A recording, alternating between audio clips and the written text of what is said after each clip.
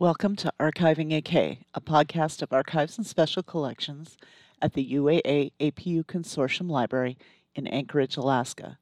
We're here to talk about what we do, what our researchers are up to, and to give you a closer look at the world of archives. I'm Arlene. I'm one of the archivists here at the Consortium Library. This podcast is the second part of a conversation I had with three of the curators at the Ketchikan Museums, Haley Chambers, Erica Christian, and Ryan McHale. If you haven't listened to part one, you might want to go back and listen to that first, for the introductions at least, because with this one, we're just going to dive right into Haley talking about their oral history program. So here's Haley. With the historical perspective, because we at the Ketchikan Museums have had an existing collection of oral histories from a lot of work was collected from the Tongass Historical Society and some other earlier projects in the community. So back in the 1960s, there had been I think a University of Alaska Southeast class where people went out and interviewed, kind of older, very influential people in the community and got transcripts of those interviews, as well as a really cool project in the 1990s that was done in conjunction with the Friends of the Library and the Historical Society and some other community groups. And again, it was like another group of people who went out and interviewed a lot of the, kind of influential, important elders in the community. With that project, they seem to try to hit different groups. So trying to talk with some of the Native people in our areas, as well as Filipino and Norwegian. And I mentioned in the last program as well that we're fortunate enough to have gotten a grant from a collections management fund grant from Museums Alaska for $15,000 to digitize a whole messload of cassettes from our collection. And a lot of those, might relate to some of the transcripts that we have in the collection. But there's a lot of stuff that we have no idea really what's on those tapes. We just have what's on the labels to go by as to what's actually a part of the tape. So we're really excited to, get that material back and kind of see or listen to rather what's on those tapes. And I think there's going to be, just some really wonderful information. And even at the bare minimum, just to hear certain people's voices is very powerful. And that's going to be very exciting, I think, for the community. But I want to say it was like maybe about 3 years ago, there was a lot of kind of chatter amongst us at the museum and trying to do some strategic planning. And one of the big things that came up was that we really wanted to, kind of revive the oral history program. And we had sought out a local community foundation grant. And that grant helped us purchase some audio equipment, and it helped us kind of get the footing under us for the oral history program. But, it kind of came about at a time where we were in staff transition. So we really weren't able to do much work with that. And a couple of years ago, Erica Jane came on board, and she can probably start filling us in, on the awesome work that she's doing with contemporary recordings. Yeah, sure. And this really does go hand in hand, Arlene. I mean, you mentioned, how do we look to like the long-term care of this? How are interviews processed? So for us, from a project planning point of view, it was really great to kind of take this as a hard reset of, we have, equipment now. We've got a bevy of volunteers. I think we've got, 5 or 6 community members right now who are just really active and involved and really wanting to have conversation, which is like, that's a good starting point to have. So being able to have the equipment, being able to have volunteers who are willing to go through training and be walked through, like, here are the things we need so that we can look 50 years down the line and make certain we have, from the collection standpoint, everything we need to know to actually present these interviews, maybe in a future exhibit or, all these different facets and things. So it's been really great for us from that point of view too, of having the hardware and kind of being able to figure out directly with our collections and archives, what do we need to do? Like, what is the best way to go about this so that we have all of the background, all the metadata that might be needed in the future? So I'm not a collections or archival person, But I'm all about not giving a headache to our crew and our staff. Or future selves. Yes. And it's been an interesting learning curve. And I have to say, like, one of the best things is just being able to like check in periodically and, be like, does our paperwork make sense? Is the equipment working out okay? Are there things that we can do to improve? And, that's something that we do ourselves, but we also check in with the people that we're working with as well to just see, how things are, where we can make improvements. And, it's gonna be an ongoing kind of growing thing, but getting to, some of the points Erica Jane made, from the outset of the program, we kind of wanted to set ourselves up for success and thinking long term. So, I don't know for sure that we have all of the right answers, but we reached out to a lot of different institutions that do oral history, in the state and all kinds of other places down south. And we got a lot of great feedback and, thinking about like even just file types, like what file types Right. should we be recording in, and that in and of itself is kind of presented, some conundrums because we try really hard to get, things in a wave format because we know that there's a lot of flexibility with that. And there's it's kind of a universal format that can be used. But, there are times where, even recently we were approached with a donation and it's, slightly older interviews, not terribly, about 10 years old. But, they're on MP3 formats. And I'm still not a techie person to fully understand all of the differences, but I know it's a lower quality. And, we don't want to preclude ourselves from being able to collect or save things that way, but, we're really striving for a certain standard going forward. Yeah. And it's really been, I mean, we've had to look at it too. So, I mean, that's been kind of the answer of everything is, if an artifact comes in or an object comes in, or, just talking or thinking about different community members, our wonderful board, everyone else, a lot of our stakeholders, it's, we should do an oral history with them. Like it comes up all the time. And so we're saying, well, okay, how can we prioritize these interviews? Who do we need to talk to? We need to I think one of the things we're prioritizing a lot is getting family and friends involved, especially for me. I'm not from Alaska. I'm new to the community relatively. And so there are a lot of questions and things that I wouldn't know to ask. So it's really great to have, to sit in on these interviews, to facilitate them or to actively interview, because I'm able to ask a lot of those questions, a lot of the fun acronyms or where these different business sites were, or, kind of our local shorthand for so many places that, because I'm not locally here or part of that community. That's a huge advantage that Erica Jane's. Yeah. I don't consider you that new anymore. I know. But more of your newness, it does allow you to ask those questions because you go back and you listen to some of the older interviews, and there's so many times where I've just like thrown my hands up in frustration, and I'm like, I want to know which Michael he's talking about, or what he's at. Old Stevie. And it's like, okay, but who is this man that everyone's referencing? Like everyone knows him, but like, who is he? And so being able to, have family members or friends in those conversations who can, expand on that, or that can even direct conversations. I think that's too, like, it's a very much a formal process. We are trying to, use best practices, but I think there is very much an Alaska flavor. Like there is an informal appeal to things too, where we're really trying to actively facilitate a conversation. It's there's so many really personal stories that are shared.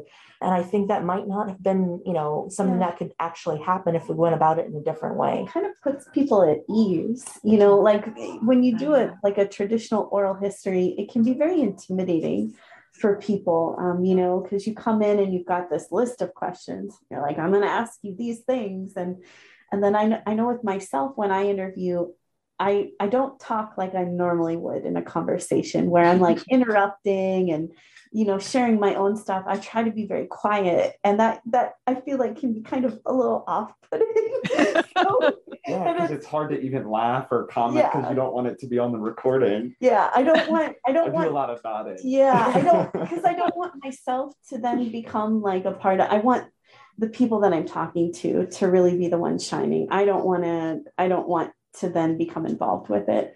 But it's great, like when they're with somebody that they know and they're comfortable with, it just seems to put people at ease, and they're more likely, I think, to be able to share a little bit more rather than have like a super short answer. Yeah, and you build these relationships. Like one of the projects I've really gotten a lot out of, personally, as far as just learning more about the community that I live in now, is up until about a month and a half ago, of course, with COVID restrictions and with safety in mind, we had been visiting our local pioneer home every week on Wednesday and talking with residents. So some of those folks were, our territorials who, been and lived in Ketchikan for years and years. And the timing of that too has just been, really critical as well. The folks that are in the pioneer home, they are elders in the community. Some of them, their memories are starting to go. Some of them are extremely sharp and remember all kinds of details. But, just within the last month, 2 people that Erica Jane had interviewed, they've already passed away.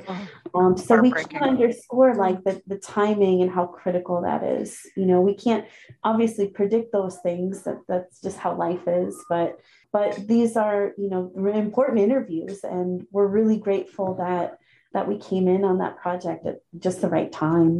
Yeah, but I mean, you always kind of think too of I have a document of follow-up questions with both of those individuals, and it's like, who do we go to ask some of these questions, or are there other stories or things you wish you'd asked, of course, right. But there are so many community members too who are kind of energized by the fact that the project exists, and the fact that it's not just us.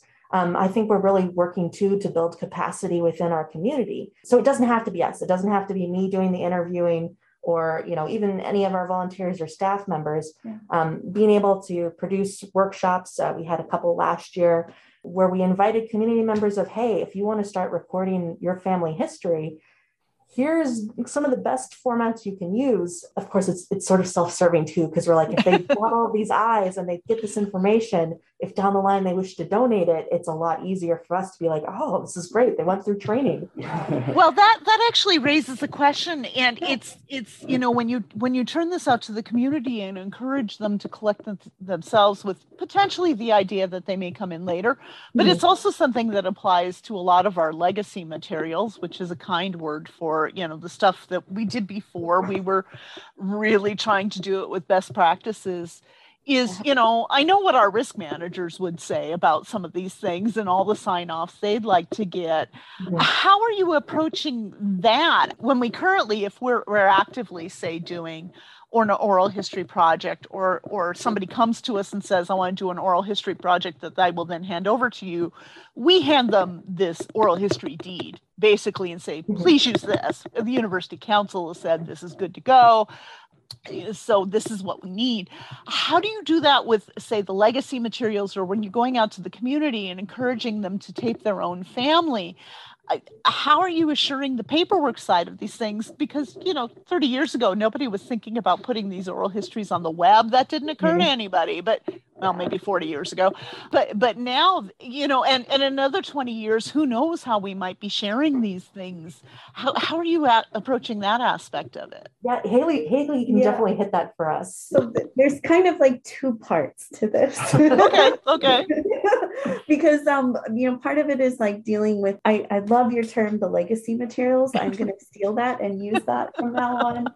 We have a lot of older oral histories, and some of those, again, are kind of tied in with the grant project that we're going to be doing. And this is sort of like a new area of how we're going to go about this. We worked really hard recently to craft an oral history gift and release agreement, and we spent a lot of time working on it and fretting over like individual words and the meaning behind the words. We really felt like it was creating a partnership with the people that we're working with. So we crafted that document in a way that would allow us, kind of standard museum use. We don't want to have to go back to people every time we want to use it for an exhibit or for research purposes. We talk about that. We talk about how, things that they might share with us in addition to the interview, like any photos or, that might potentially become a donation. But again, we've given ourselves some outs with our language. So we're not necessarily guaranteeing that everything will become part of the collection, but our language allows us to do that if that's what we choose. And our language also, or the paperwork, it also has a way for us to kind of identify whether it's like an older interview or whether it's a current one. Mm-hmm. So I wanted to share kind of a funny story with our current interviews. So one of the projects that I've been working on in relation to oral history, it doesn't have a fancy name yet, but we are working with a younger local photographer.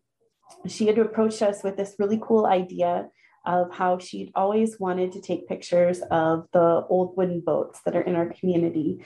Mm-hmm. And kind of knowing where we're at with fishing and, how older boats are really being phased out, and there's a lot of boats that are kind of going away.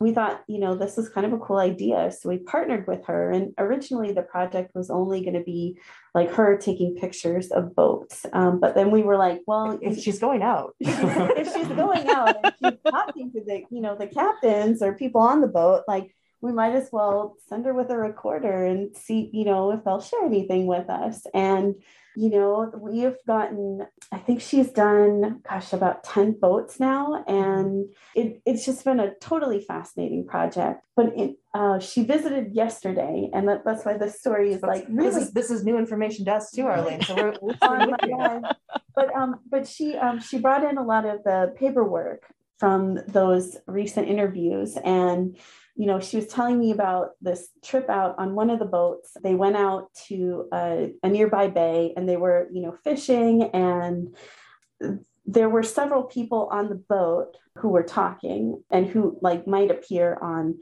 the recording. So we wanted to make sure, and that was part of her training too, was anybody who's, who appears and does some kind of talking, they need to sign the paperwork. And while they're out fishing, the boat captain's wife, she fell, and she ended up hurting herself pretty significantly on the boat. She ended up breaking a couple of ribs, and she's on the recordings. She didn't end up signing paperwork. And it's like, well, that's like an extenuating circumstance. You can't predict that kind of stuff. And it's like, right. That's not a problem. We know where they live, and we can send, a copy of the paperwork out. So that isn't, it's not, I guess, in my mind, a major issue. But the older items in the collection, that's still kind of a big fuzzy gray area. And this grant project is kind of a great way to not just tiptoe, but we're going to kind of go full force into it. So, we've got 284 tapes. There's a lot of different people represented. There are going to be tapes where, we know for sure who's on it. There are going to be tapes where we have no idea. And those ones, we're going to have to figure out how to approach those situations. But some of them, they're names that I recognize of people that, they're still alive, they still live in the community, or it might be a family member of somebody that we know. So those are some of our easier ones to track down. Kind of our low-hanging fruit. So I'm gonna start reaching out to those people and let them know about this grant project, that we have a tape with either them or their relative in the collection, and that we're getting it digitized. And I want to get them excited about it. I think we also are wanting to share copies of that stuff with them once we have them back. But I also want to introduce the idea of paperwork, and that, we're interested in making sure that we can make this stuff useful now and into the future. So I'm really excited about that. And I know there's also the possibility that, a tape might come back with no information because it might have been damaged or the information was lost. So I know that there's the potential for having some difficult conversations, but think I'm okay with that. And then, once we do have that content out, I'm hopeful that we might be able to do some advertising on social media or even in our newspaper of just, hey, we're looking for these people. Contact the museum. We have something to share with you. I think there's some ways to do some footwork there, but it is going to be a very time-consuming thing. So I'm probably going to end up relying on my coworkers, as I often do. And it's great because we kind of have a lot of interests outside of work. So we have a lot of different connections in the community. So I'm hopeful. And I've heard, of other organizations where they've kind of taken a chance and just shared something, and they might not have known a family member, but some obscure person related to the family comes out of the woodwork. Yeah, they contact them, and then they're able to have that conversation and get things signed. So did the risk assessment in you just kind of quiver a little bit? No, actually, because I'm engaged in a very similar project. This year's the 50th anniversary of ANCSA, the Alaska Native Claims Settlement Act, of course. And we just got a grant to digitize some oral histories in our collection that somebody had produced for a book, that had done as part of the research for a book. So of course, nothing was signed.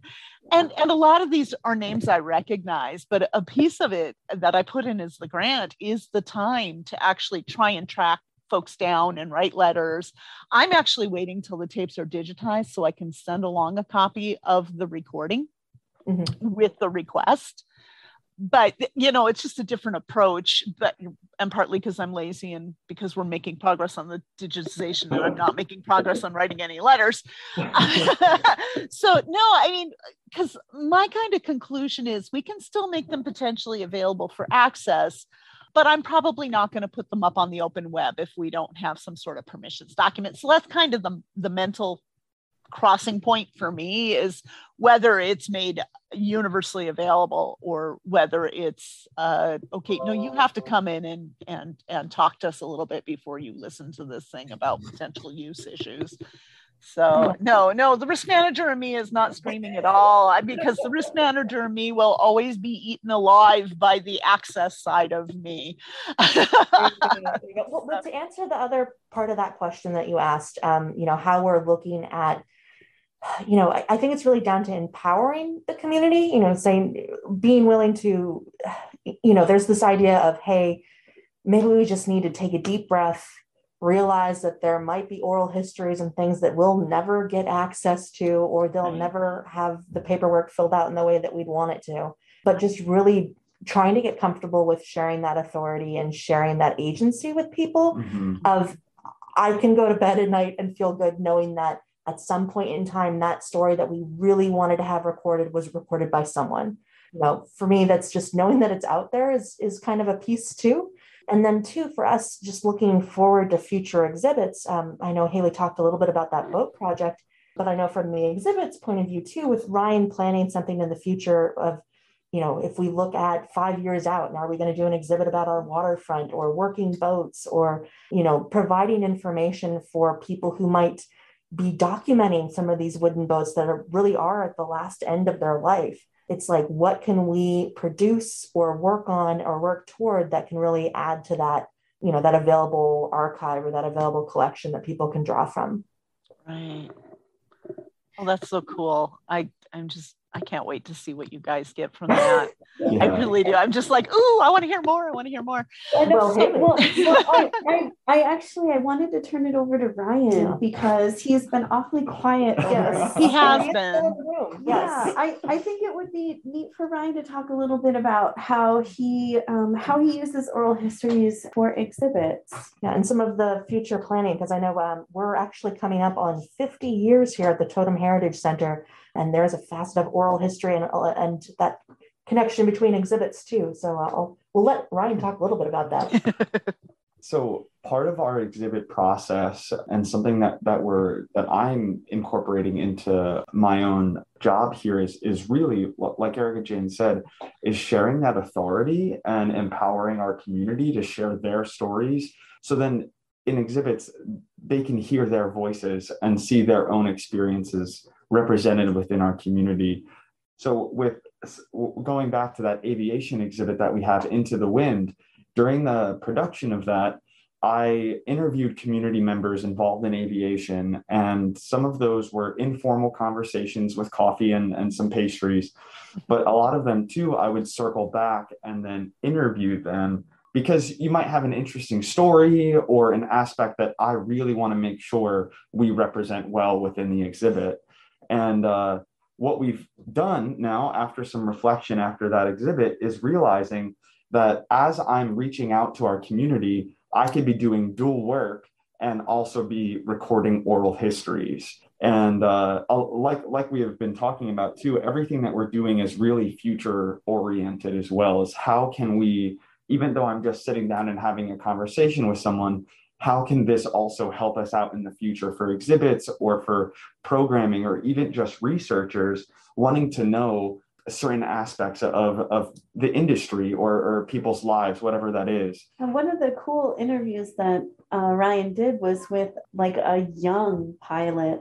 He comes from like a legacy family, and his grandfather is a very well-known pilot. So aviation's kind of in his blood, but he's 20, and listening to, somebody who's super young and just starting out, compared to somebody who's like been in the business for a long time and kind of been there and done that, seen everything. It's really interesting. And, I don't know how things will play out, but it certainly would be interesting to track his trajectory as he grows in his career. Yeah, and some of the opportunities too that I think we're really trying to normalize oral history in our practice too. So that, whipping out a recorder and the paperwork and asking people to like, hey, can you tell us about how this object works, or can we film this even? That's definitely something we want to do. So I don't know if Ryan can talk a little bit about being able to fly and go and interview folks. Oh, yeah. So we had, more of that COVID collecting. Ryan got to go on a little bit of a trip and do some oral history reporting. Yeah. So I really love my job, like we all do. But I think what's amazing about our positions here is that we have some opportunities to do some really cool stuff. And one of those was flying to Hyder, Alaska with public health to document their vaccine rollout in the community of Hyder. And being a remote community that only has access from mail via float plane, or they're right on the border with Stewart in BC. But because of COVID, the border has been shut down, and there was limited access of how community members in Hyder are able to spend time in Canada for only essential purposes and only for a limited number of hours. So being able to get vaccinated offered the community the chance in the future for more access into Canada, because now that they're protected, as border relations change and things like that, restrictions open up, that they're more freely able to do that, because these communities are really one, even though they're bordering the border there, they are one. And it was cool to be able to document that both with photography, but also sitting down and interviewing that. At the end of that day, it was interesting because it was sort of like a vacation trip for me for the day. We were also able to get a lot of, I guess, both a pre-interview with the public health nurses that we're going over, and then a post-interview to really reflect on the experience. Then also incorporate that now into our collection, because a lot of this is really able to show both the efforts and the struggles that are going on within our community and the community of Hyder as well. And kind of getting back to, something we brought up in the first podcast was just really trying to highlight what makes living in our area unique and difficult and challenging, but also really incredible at the same time. And that trip to Hyder really, it highlighted so many of those touchstones, because it, is a very significant moment for that community, but also, really wonderful for our collections, because, Hyder is an area that we collect, but it's not one where we have a lot of information. And it was a great way to, kind of start building relationships with residents there, and to be able to actually go to the places that we represent in our collections is also really important, because it gives you a unique perspective of what it's like to live there. And so that was really cool project. And, the end result was, incredible photos and really interesting interviews with people.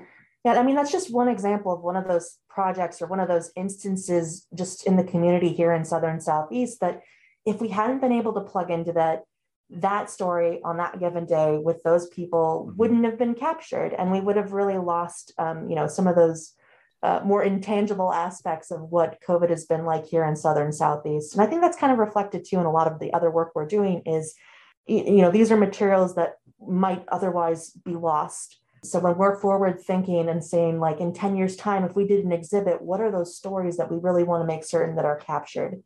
So that's been, some of that pursuit too.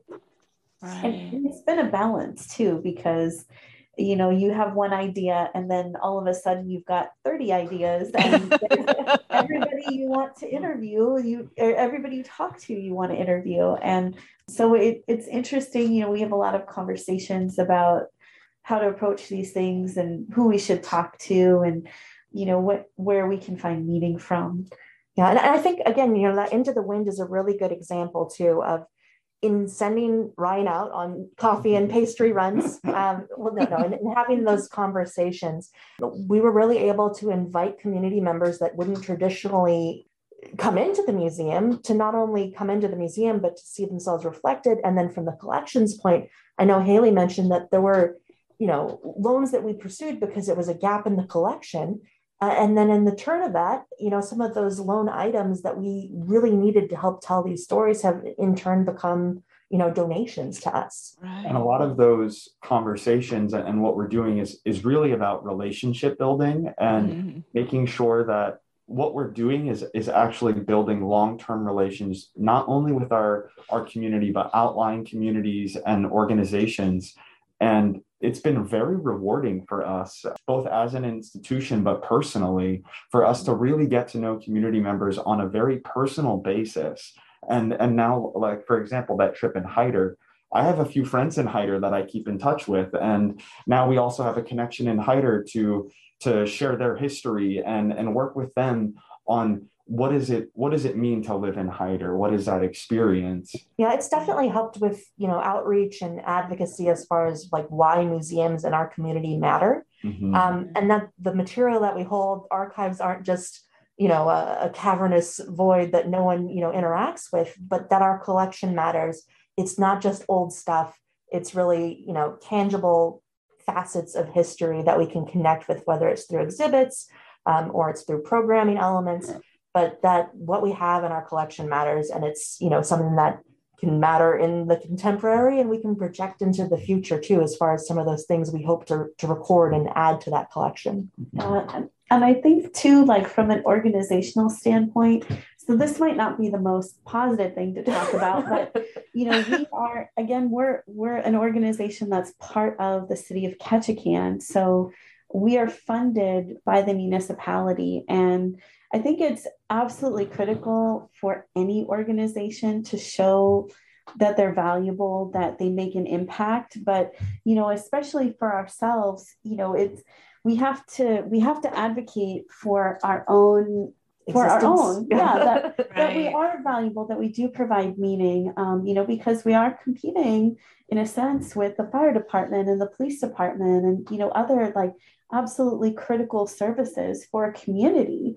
But I think that, we try to emphasize that, the health of a community is absolutely those services, but it's also the arts. It's also understanding our history and finding meaning in our institutions. And being able to hold that space for our community to come together and reflect and maybe have conversations about difficult issues. It's really important. Yeah, we're really excited, and maybe we might have to check in again with you guys for an additional podcast. One of the upcoming exhibits that Ryan is right in the mix of planning and going out and actually conducting additional interviews for, and that we're really starting to reach out and involve the community in is actually an exhibit all about community. So I'm sure we're going to see that reflected again in the collection and what we have and what we find we don't have, but exploring some of those ideas of, just how we identify with living in Southern Southeast. Haley's, mentioned a couple of times that there are those facets, those individual stories, those unique underrepresented voices that we might not otherwise hold in the collection or be able to exhibit or have programming around if we're not actively going out and creating exhibit opportunities and, having those voices or going out and doing those oral histories or, seeing what documents and things we should be collecting. So. It really does feel like a 24/7 job some days, doesn't it?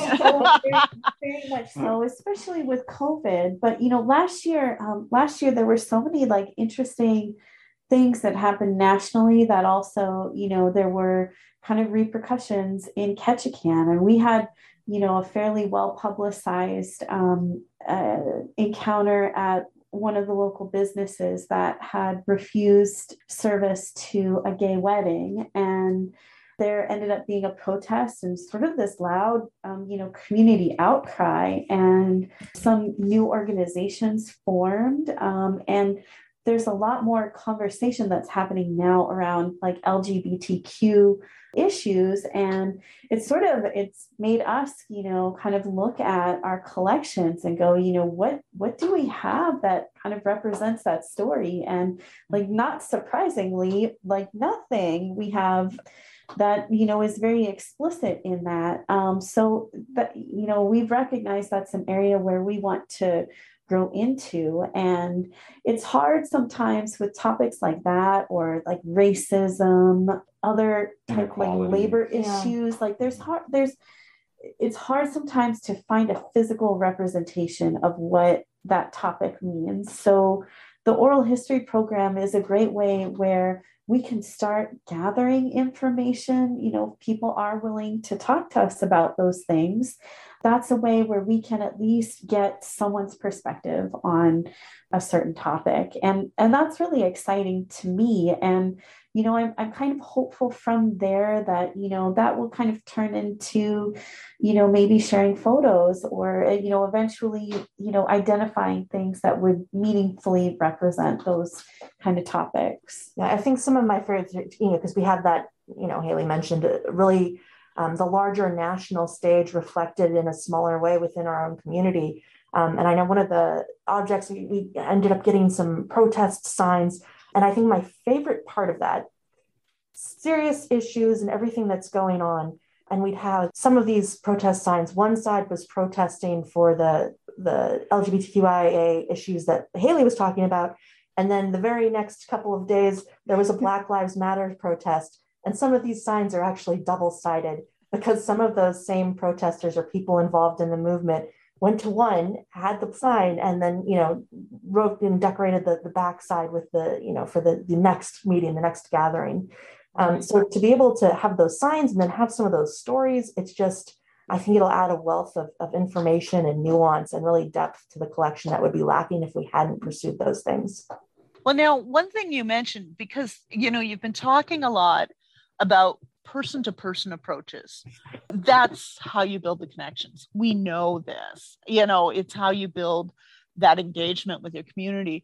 But you've also found kind of an interesting, you were telling me a little bit about it on a previous conversation, and I'd really love to have you talk about it. You've also found a way to kind of do that outreach to the community and reach more than one person at a time through your local radio station, I think. Let's hear about that. Yeah. So, it's one thing to say that we're going out and collecting oral histories. One of the questions we always get is, well, why do you want to talk to me? And then immediately to, how are you going to use this? And that's one of the things too, is you get a lot more, or we've found that you get a lot more involvement with people when you know that story or that time they're taking with you is immediately going to be celebrated, or will take the time to listen. And so creating those opportunities to actually share some of the oral histories. I mean, it's great to know that, like in the coming year, Ryan with the community exhibit will be able to share some of the stories. But then even things like we talked about the Pioneer Home and recording history with our elders, being able to let them know and let their families know that, hey, we've got a great partnership with our local community radio. and that we'll be able to share, small tidbits of these stories on the radio, and to really celebrate and honor the time that people are taking to give and share those stories with us, and in being able to find ways with programming, with exhibits, to immediately turn around and make certain that we're making those recordings accessible and then put into nice packets so people can enjoy it too. I've really enjoyed living in Ketchikan and hearing my friends and neighbors on the radio. I grew up in New Jersey and a very large community, and it's just quite novel for me to be driving down the one road that we have on the island and listening like, oh, that's my friend, or that's my coworker, or hey, that was an oral history that we just did, or just all these different aspects that it really brings that sense of community to you to be able to hear these stories represented on the air. But I think of, again, like how fortunate we are here in Ketchikan that some of these relationships have been longstanding. So way before our time, we've been going and doing interviews at the radio station. And I think, if you were in another community, especially a larger community, that might not do something like that, that's an opportunity where, you kind of have that uncomfortable, like cold call, or, go down to the station and kind of introduce yourself and, see what the museum has that, the radio station might be able to offer, or where you can partner. I think that's a really nice kind of way to get into it. Because I think too, back when I was growing up, we had like many, many radio stations in my hometown in Florida. And like, I think it would have been so fascinating to have grown up hearing like more of our locals and the different appreciation for things, I think. Mm-hmm. Yeah, and beyond, the radio, that's something we're really excited to be doing, this History Aloud project with our local community radio. But being able to supply not just oral histories, although that's kind of been the focus of our conversation, but making the collections open to students who are doing research, who are, producing documentaries and things.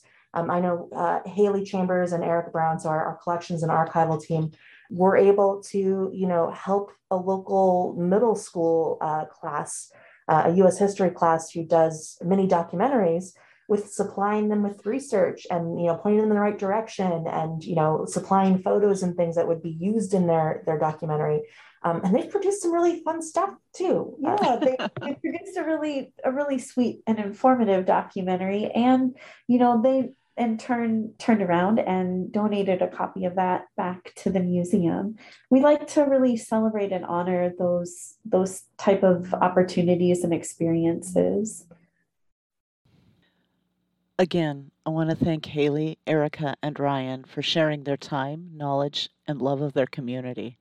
I definitely want to take them up on their offer to do a follow-up when they get a little further along in some of these projects, so I hope you've enjoyed this as much as I have. So that's it for both parts of Episode 6. Episode 7 of our Archives Month 2021 podcast extravaganza will be coming out on Friday, October 22.